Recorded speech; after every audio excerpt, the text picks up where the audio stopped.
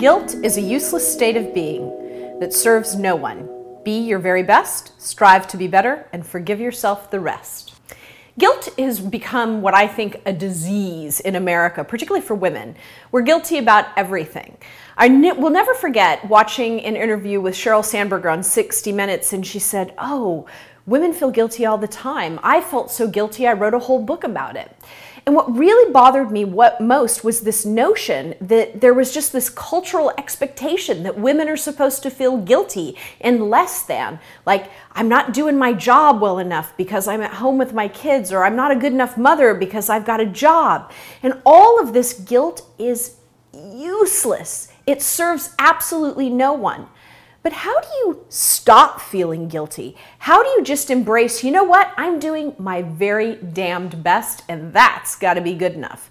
One of the things that really worked for me when I was struggling with all of this guilt, particularly when I was building my own company and thinking, oh my gosh, I'm not being perfect and patient with my kids every moment, and I'm struggling with trying to pay my bills, is I just thought, you know something?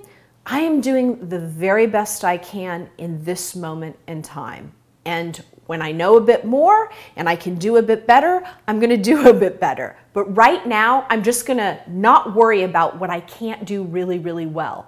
There are probably an endless amount of things you're feeling guilty about. And here's what I suggest you do.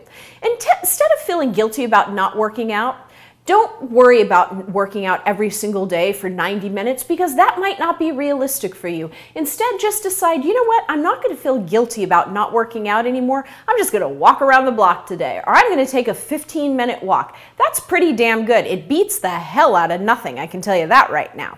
And as for all the other areas of your life in which you're feeling guilty, really just forgive yourself and just stop. Just stop feeling badly about, the questions you're not asking and all of the things you're not doing, and really start focusing on all of the remarkable things you're doing.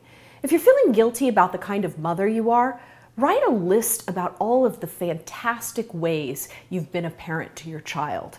Think of all the things you have given your child that only you could do.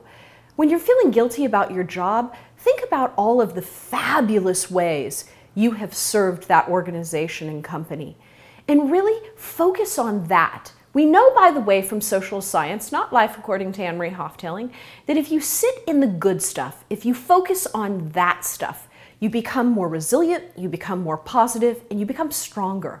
So that's really where you need to place your focus. The next time you feel guilty and you say, I feel so guilty about fill in the blank, I want you to say instead, I feel so good about, and say the opposite. And figure out how that changes things for you, how that changes things for you in your head and in your heart, because it's then that you're going to be free to go and do some amazing things.